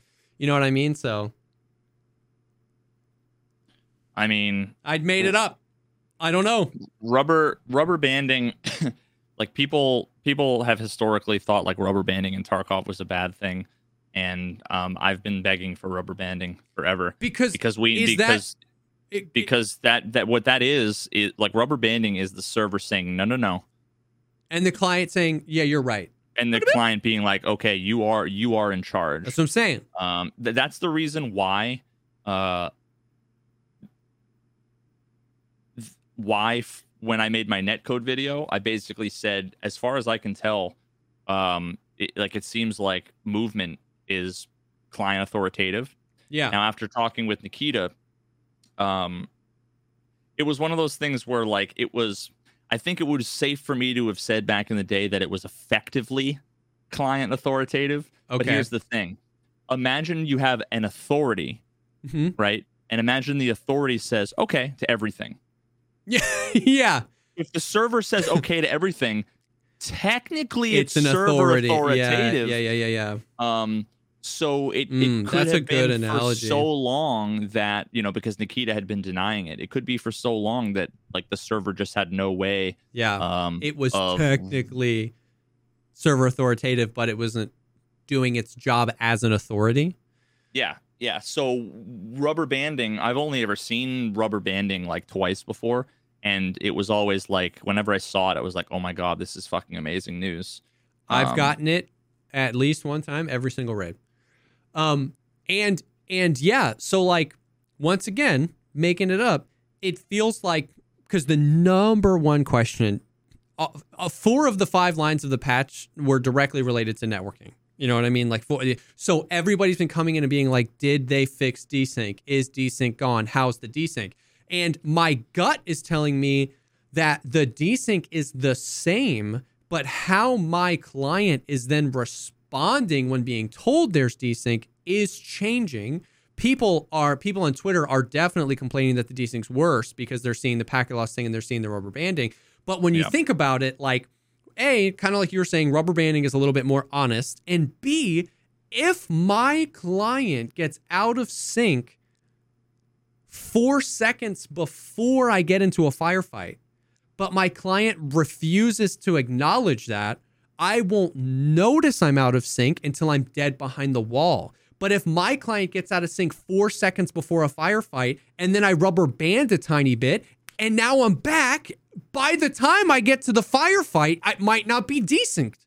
You know what I mean? Like, so that at least in my brain is like, yeah, you might stutter around a little bit more and that might happen in combat and suck, but let's wait it out and see if it's maybe a little better first. You know what I mean?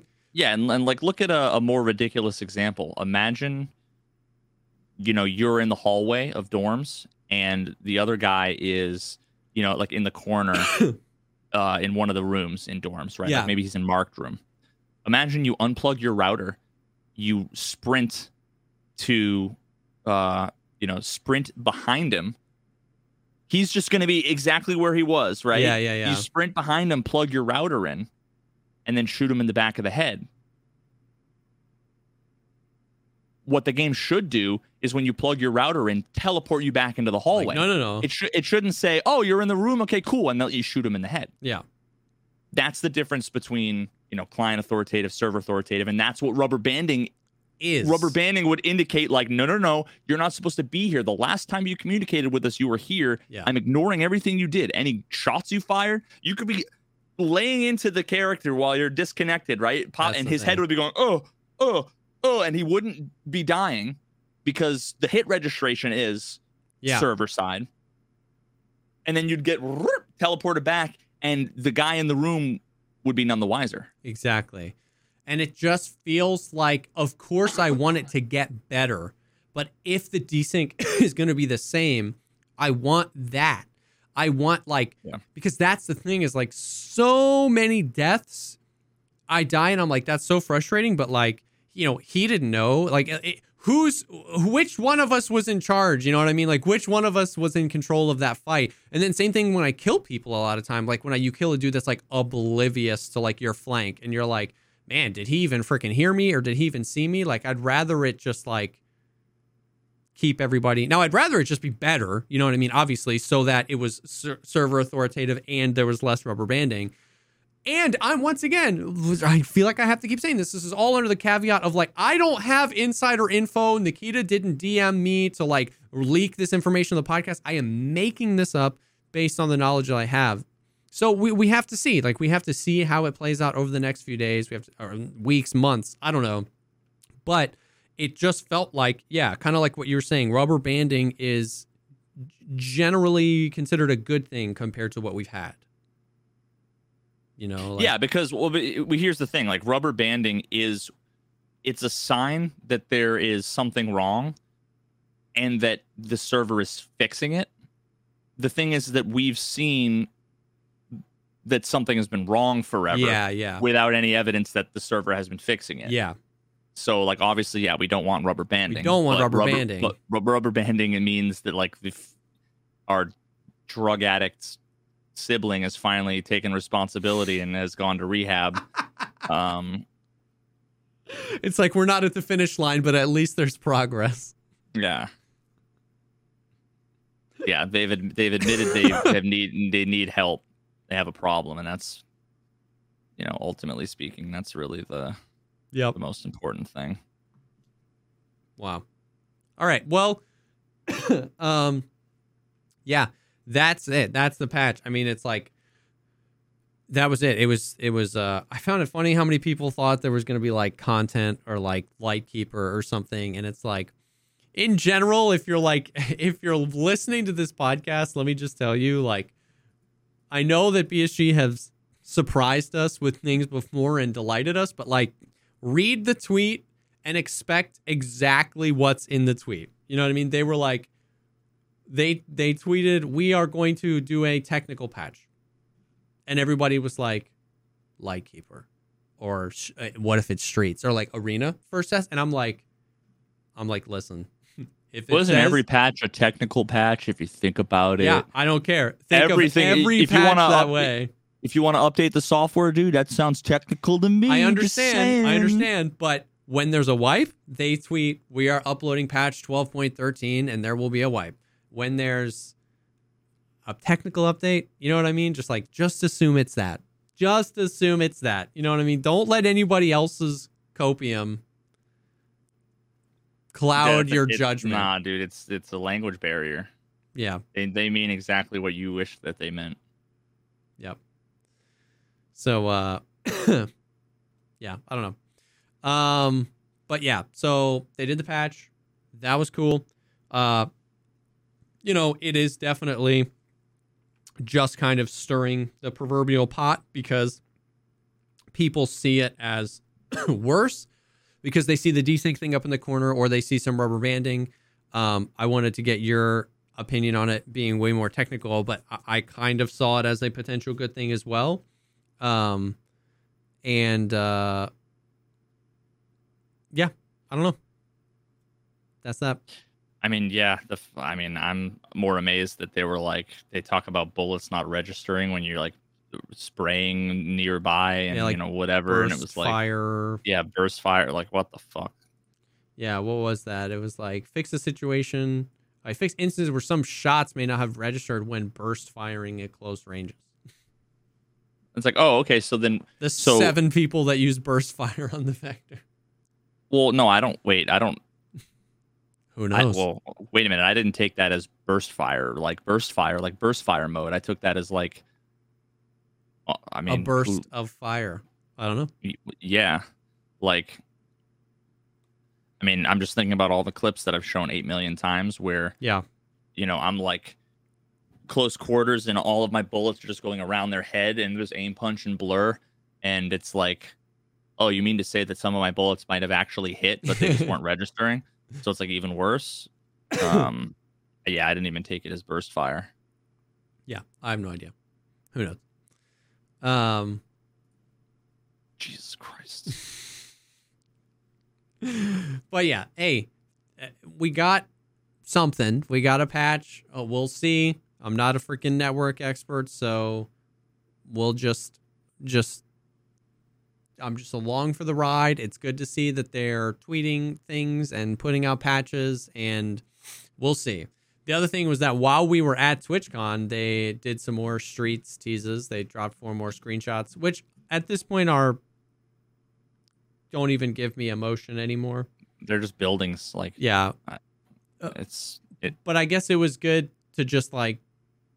At this point, I can picture I can picture my local mall rendered in Tarkov, and it like doesn't get me excited. Like I'll play it. I want to play it. It's funny because like Nice Guy basically already has the map mapped out from all the pictures. Like we've gotten so many pictures and so many trailers. He's like put the map together and been like, this building is here. You can see it in this corner. Like this is how it goes. So I mean, obviously they're cool, and I'm very excited to like fight in completely different environments than what we have normally in Tarkov. You know what I mean? But yeah, but at the end of the day, it doesn't give me the rush it used to give when he would show new pictures of Streets. You know what I mean? Because it's been literally 4 years of pictures, basically 18 months now of like a 2 or 3 minute trailer dropping every 6 months or so. So it's like, I guess that was just the like, hey, we're out here still doing our thing, working on it, which I guess is appreciated too. But that is really all I took it as. I was like, okay. Yeah, Skilla just said urban warfare is going to be interesting. And all I was thinking of is that like we basically already have urban warfare in a lot of different places. Except, well, it's a little complicated here. What am I trying to say? Like, all I'm thinking is inside of the buildings. Yeah. Is going to be complete cancer just because of how awkward gun handling and weapon handling is with like indoors. Yeah. With like every time I try to involve like a doorway or a hallway, the fights, unless I just jump in the middle of the hallway prone and hold the angle, everything else is awkward, right? Like I've got so many clips where it's like I know somebody's out there and I go to lean and then like gun is like on the corner of the wall because you kind of lack the depth perception of like where your muzzle's going to be, so you can't even scope in, and then now you can't blind fire and move, which you used to be able to like set it up and move. So like the weapon handling is just going to be awkward as hell. So it's going to feel like interchange fighting much of the time. Yeah, it's going to feel like a combination of interchange, customs, and then like the worst CQB fights. Now, I'm on the copium train of like, good. If you're bringing a gun that's 3 yards long into a restaurant, you know, an HK, you know, a 22-inch barreled HK suppressed, you shouldn't be able to maneuver that thing. I'm bringing my MP7 and I'm going to, you know what I mean? Like, once again, that's kind of copium because I definitely agree that some of the mechanics are frustrating, or some of the mechanics could be cool, but are set up in a way that aren't as intuitive as the you would long like. DMR with the LPVO holding the angle for you to peek through and awkwardly aim, you just lose to the plop every single time, right? Yeah, like, we'll see, dude. We'll see. Yeah. We'll see. You know what I mean? Because if I can throw a flashbang or something down the hall, and now you've got to reset the thing. Because that's the thing. It's just like we've got so we just have so many long angles, even in buildings, even in custom doors and stuff like that. It's always like all the way down the hall. So it'll just be interesting to see what the maneuverability is. The closest thing we would have to something like urban warfare or something like that is interchange.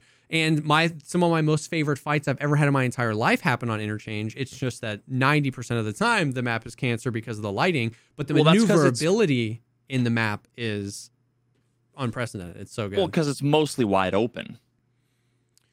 Yeah. It's mostly wide open. Like literally it's giant open hallways with like a planter and like a trash can and like a shelf.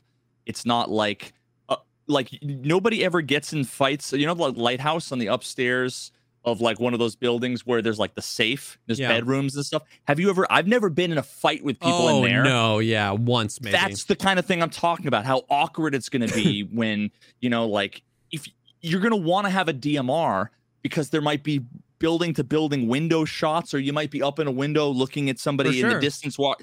But then it's like, you know, half the time if people are coming up on you and you want to get surprised while you're like hiding in the fucking pigeon's nest waiting for you know, for somebody to walk by so you can get Shooter Born in Heaven, whatever.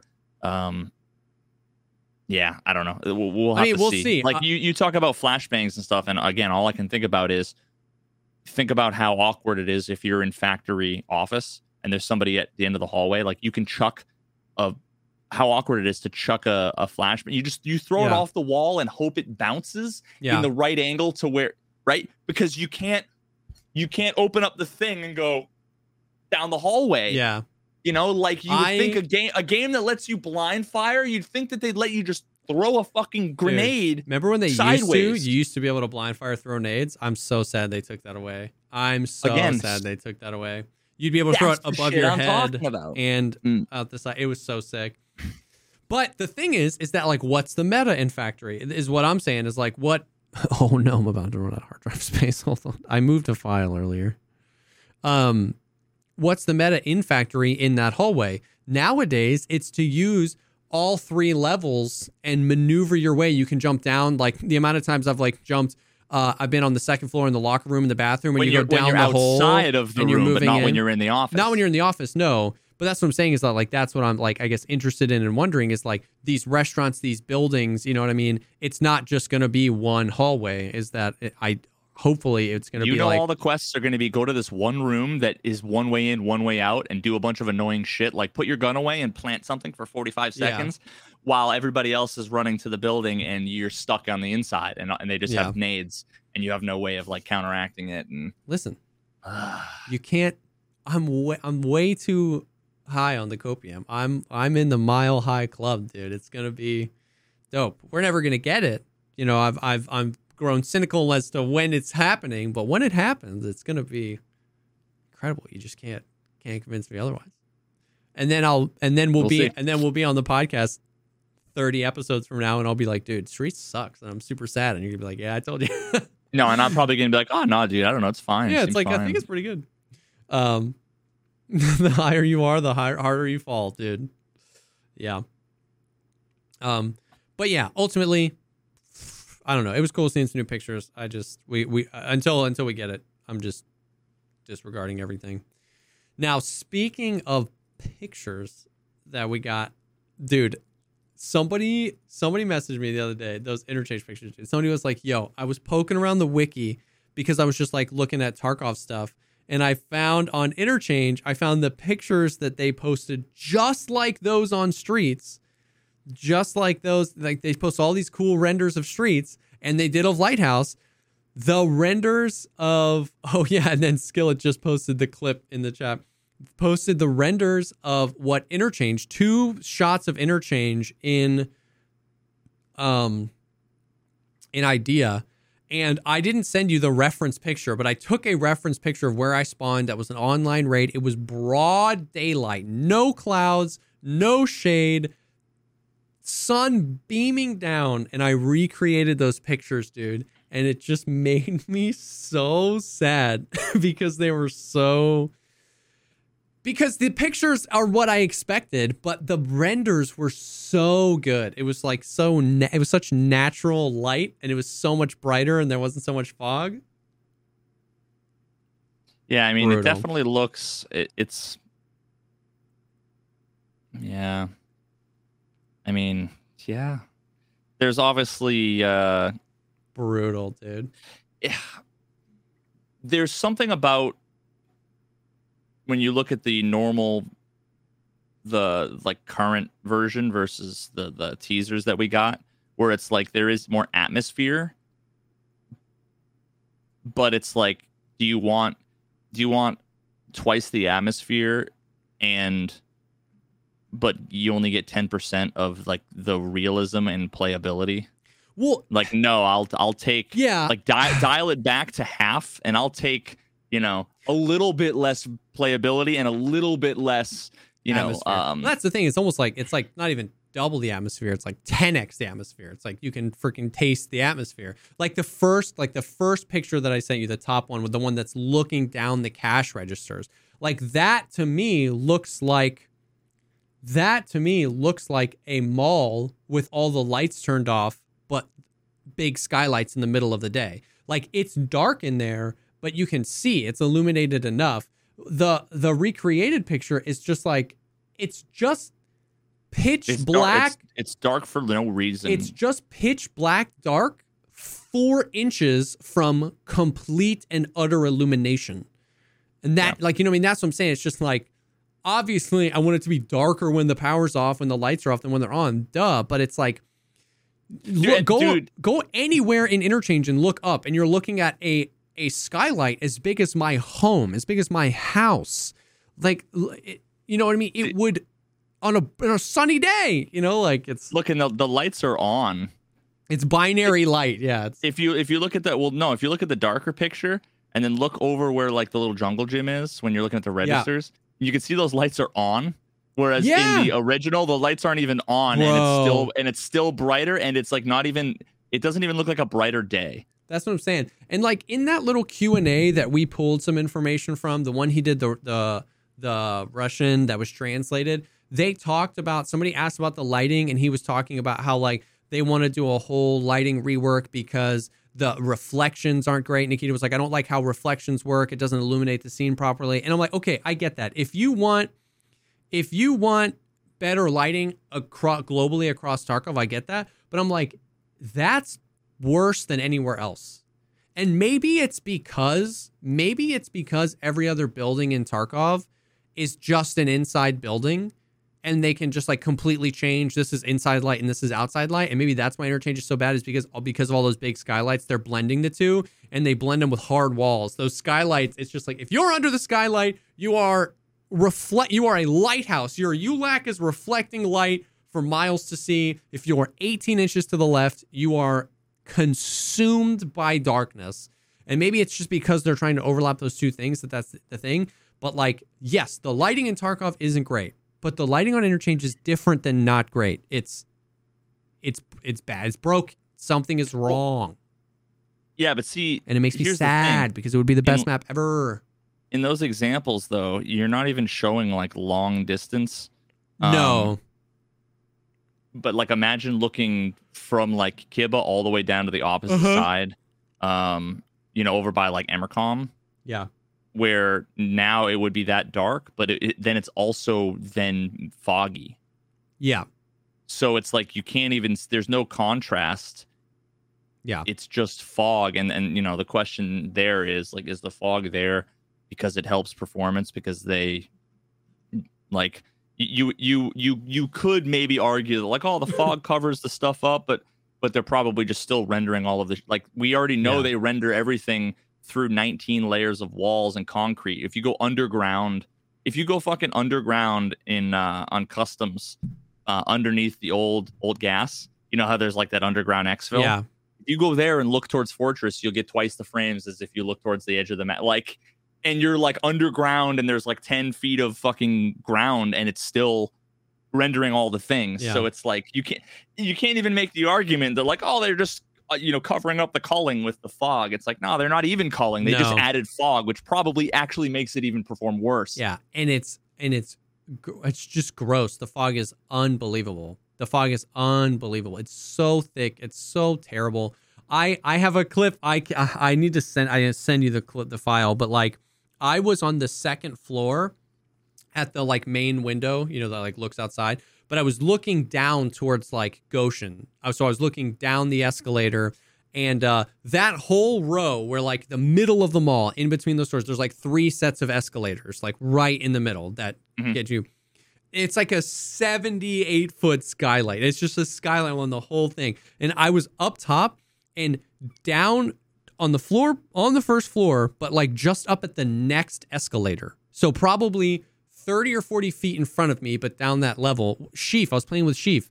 And like I was zoomed in on him with an LPVO in a broad daylight raid, and you can just make out his silhouette. Barely. And you've probably got your contrast turned up and your post effects, and I was like, and your monitor brightness up. Go into a mall and look over the balcony and tell me what world situation would have to happen for you to, with a 6x scope, barely be able to make out the silhouette of a human being. You know what I mean? Yeah. Like, no thunderstorm, no lighting. You know what I mean? We could have a fire burning in the mall and it wouldn't produce that much smoke. You know what I mean? It was just like standing under a 70-foot skylight. I'm like, Interchange would it would be such a good map, dude. It would be such a good map. And without the fog, flashlights might actually be not make it worse for you. Yeah, because right now when you turn it on, it just makes it full white. You don't see anything. Yeah. And they've recently made some changes to flashlights and stuff that like, or I don't know recently, but like sometimes when I look at the flashlights, I'm like, yo, this looks great. And then other times it's just like, oh, you turn on the flashlight and it's complete and utter. Yeah. Most of the ones that aren't the super bright ones look so good. It came same with the NVG and the IR flashlight rework. I still haven't tested that. I still haven't seen what that looks like. Oh, it's so good, dude. I keep forgetting. But you can't go to Interchange. If you put on quad nods and went to Interchange, you'd be like, oh, they didn't do anything to NVGs. Like, it's just completely as bad. It's too bright during the day, and it's too dark. Go out. What I'm saying is, like, you could run out to the edge of Interchange in a bush, turn on quad nods, and you'd be like, this looks objectively 10 times worse than any other map.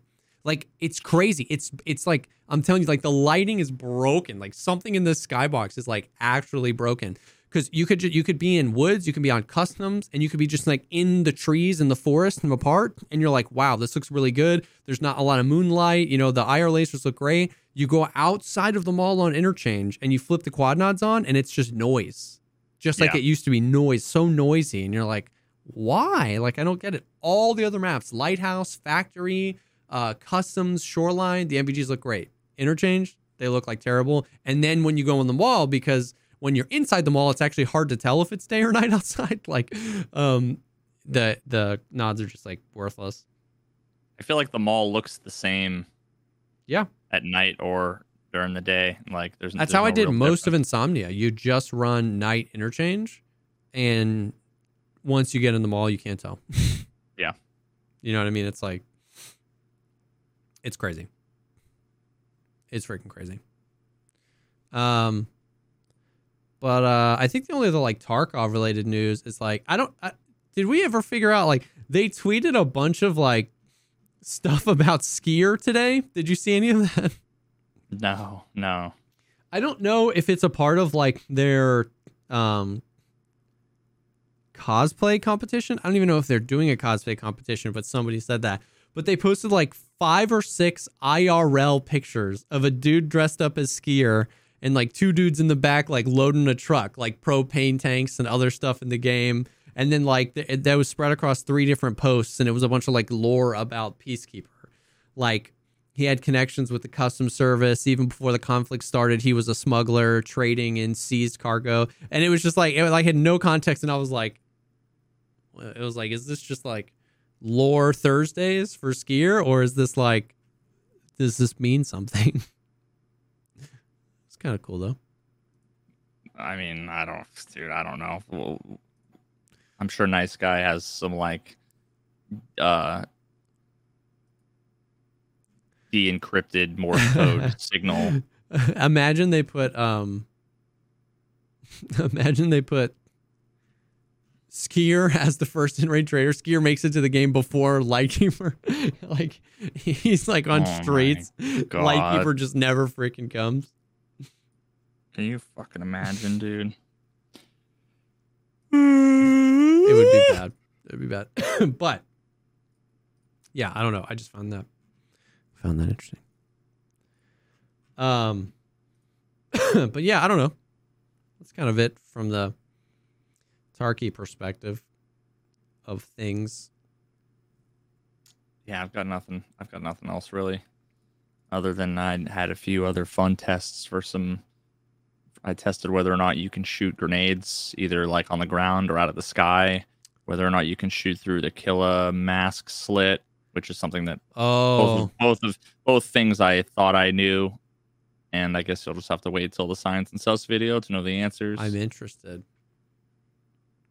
One other thing we can talk about super briefly is Call of Duty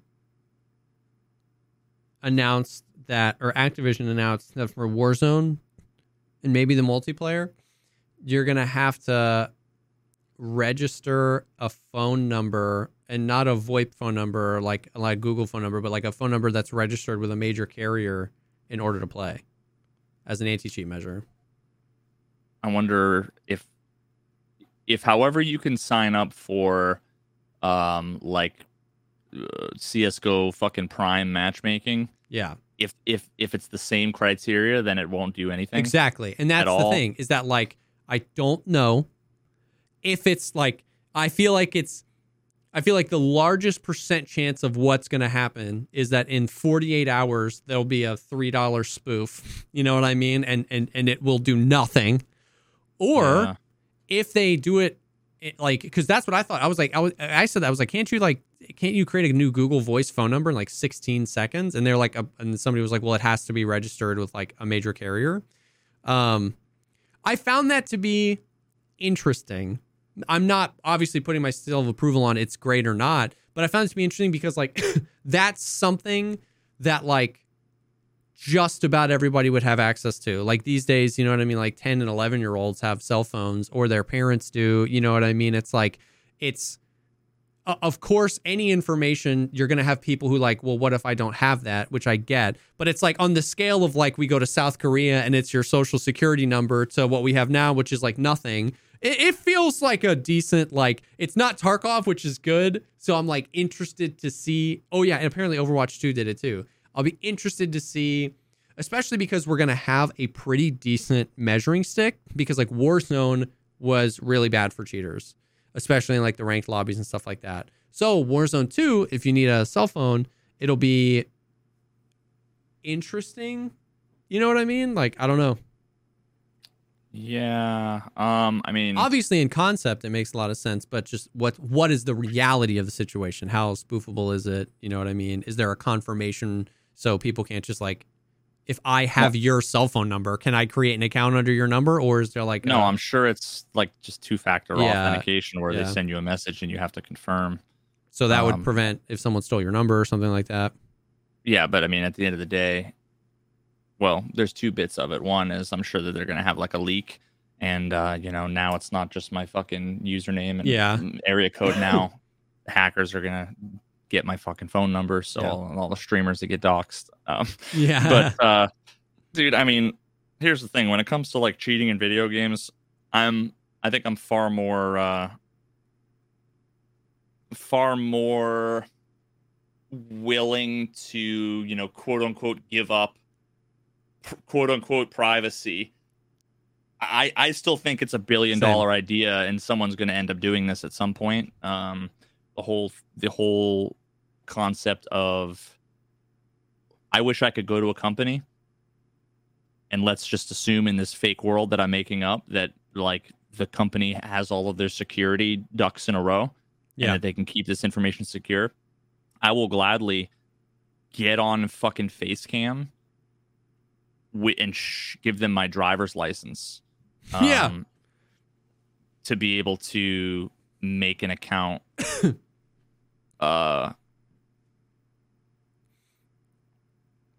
Yeah, like I would totally, because what that does is it gets past the issue of, if you can just make 1 million accounts, then there's no cost to cheating. If you can just create a new email or a new phone number and just make accounts all day long, then there's no downside to cheating, right? But if you're limited in that you need to prove you're an individual somehow, then I mean that gets, you know, goes a long way towards addressing at least some of the issues or concerns.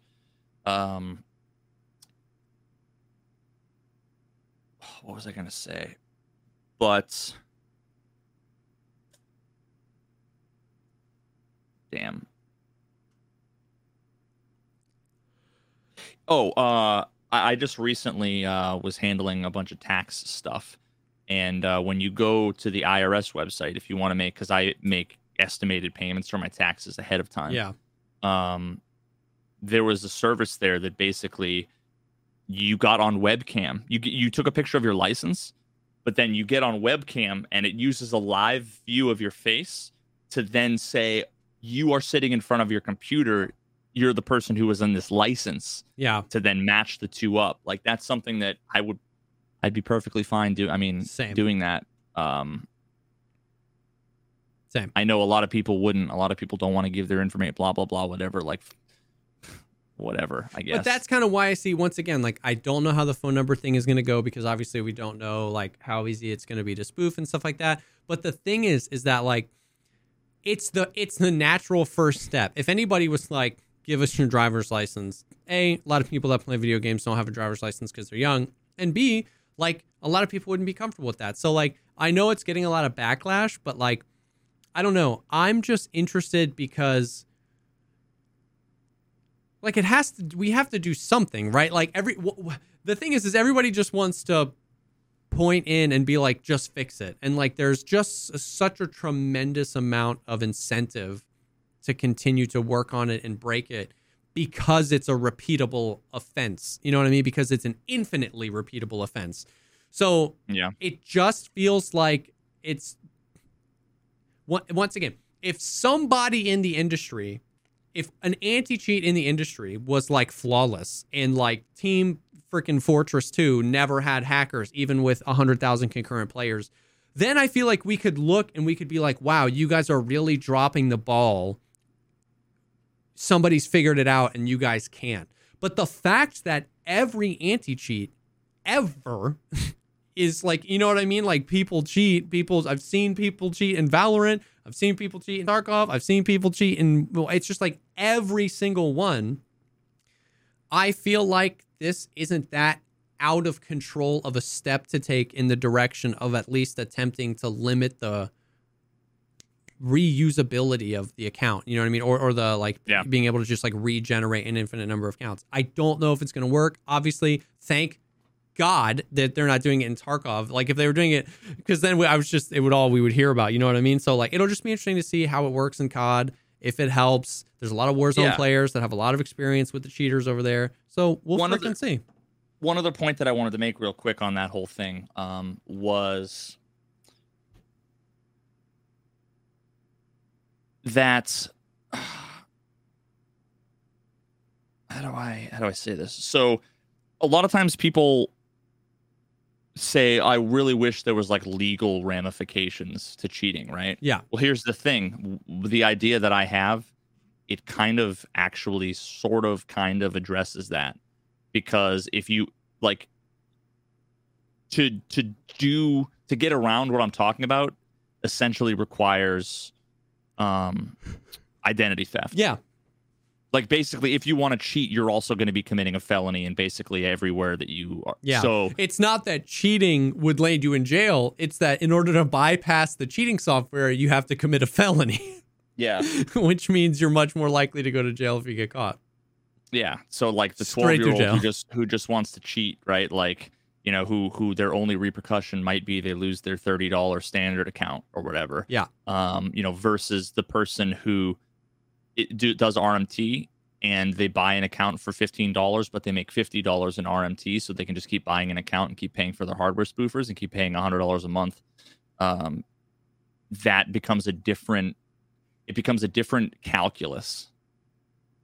When you have to consider that what you're doing is breaking laws, right? Yeah. Like now it's a different conversation. Yeah, true. Somebody made a really good point in chat. People would be like, hell no, I'm not giving my information to BSG, and then go on TikTok. Yeah. With where they have their phone number so it can help all their contacts, and they have all their like. Yeah, and the Chinese government. Not my personal information, not my cell phone. No way. Yeah. And then it's like the algorithm watches you for 6,000 hours and literally knows you better than you know yourself. But God forbid your cell phone number. Yeah. No. And you know, the Chinese government basically has said to any companies operating there that like feel free to take any of the shit you want. Yeah. All the data, like it's free fucking reign. It's a funny point because like literally like if you Google like his TikTok stealing my data, like every respected person in the industry is like, delete that app from your phone. It's terrible. They're taking everything. And we're like, 1.5 billion downloads of the app. And then, you know what I mean? Activision's like, you got to register with your phone number. And they're like, my information? I don't trust you with that. It's just kind of funny. Yeah. Yeah. And you think like, someone was saying, but you need a trusted company in the middle. And who is this? Valve? Well, no, Valve is not the middleman. Yeah. Valve is literally like, they're the ones who are like running the servers, and you're like, they are the client. Yeah. What I would want is someone whose literal job it is. Like if you think about Stripe. Yeah. The company Stripe. Yes. They are the ones that do like payment solutions, right? For all kinds of different just anything, any systems, right? Like apps, websites. Basically, they've made it their service, their value is it comes from the fact that they take the risk from the companies. Yeah. I want to be able to buy and sell things or be able to sell services or products to people over the internet. But I don't want to have to deal with the compliance and legal issues of storing credit card information, exactly, of encrypting and transferring that data. Like, no thanks.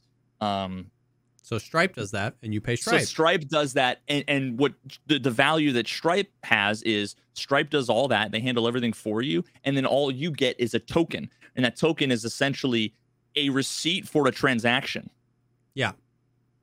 And they'll handle the money going back and forth, and any of that data, it's all on Stripe. Stripe handles all of the CCI compliance or whatever the fuck it is, and you don't have to handle storing that on your servers. Yeah. So I want a company that specializes in, we are going to be the ones where our focus is collecting this information, is storing it safely, is encrypting it, is securing doing it. whatever. That's what we need. Yeah. Someone's, it's probably going to be a company like in the crypto space or something like that then ends up being like, all right, let's pivot and let's make something, that like works for gamers or an anti-cheat or whatever. But ultimately, I think this is like the future. It's shit like this. I mean, it literally was the future for credit card and payment processing as the age of the internet happened. Like, you know what I mean? Like at this point, Stripe probably, other than like Amazon, Stripe represents an insane amount of representation across online stores and stuff like that. And because the nature of their business, because their business is securely handling that data, all the money they make and the overhead is making sure it's secure. It's not getting more sales or whatever. I mean, obviously they're trying to sell their service, but like, you know what I mean? So yeah, I mean, that's interesting. I don't know. I agree. I'm not saying the world is a perfect place and nothing would ever happen. I'm just saying if you're the but my information or but who's the middleman guy, you kind of have to be that everywhere, right? Like if you're worried about who the middleman is between Activision and you with your cell phone number, have you ever asked who the middleman was with your credit card number or with your social security number when you put that in to get a plane ticket? Or like, have you ever asked who the middleman is? And if not, cool. Yeah, you already like anytime you've ever bought anything online, you've trusted some company with your credit card information. Yeah, you got Apple Pay or yeah, you gave them your credit card information. Like, yeah, it's just. So once again, I'm not. Yeah. That's not saying we should ignore it and look the other way completely. I acknowledge the world is a mess up place, and I acknowledge that companies that are literally built on security have gotten hacked, and that your information is your information. I'm just saying that, like, conveniently picking and choosing when it's a problem, and then with the other hand complaining that the anti-cheat doesn't work or something like that. It's just like. I'm not saying that this is going to be a good move for Activision. I'm saying it was like the most unique move I'd seen in a really long time. Yeah. You know what I mean? I don't know.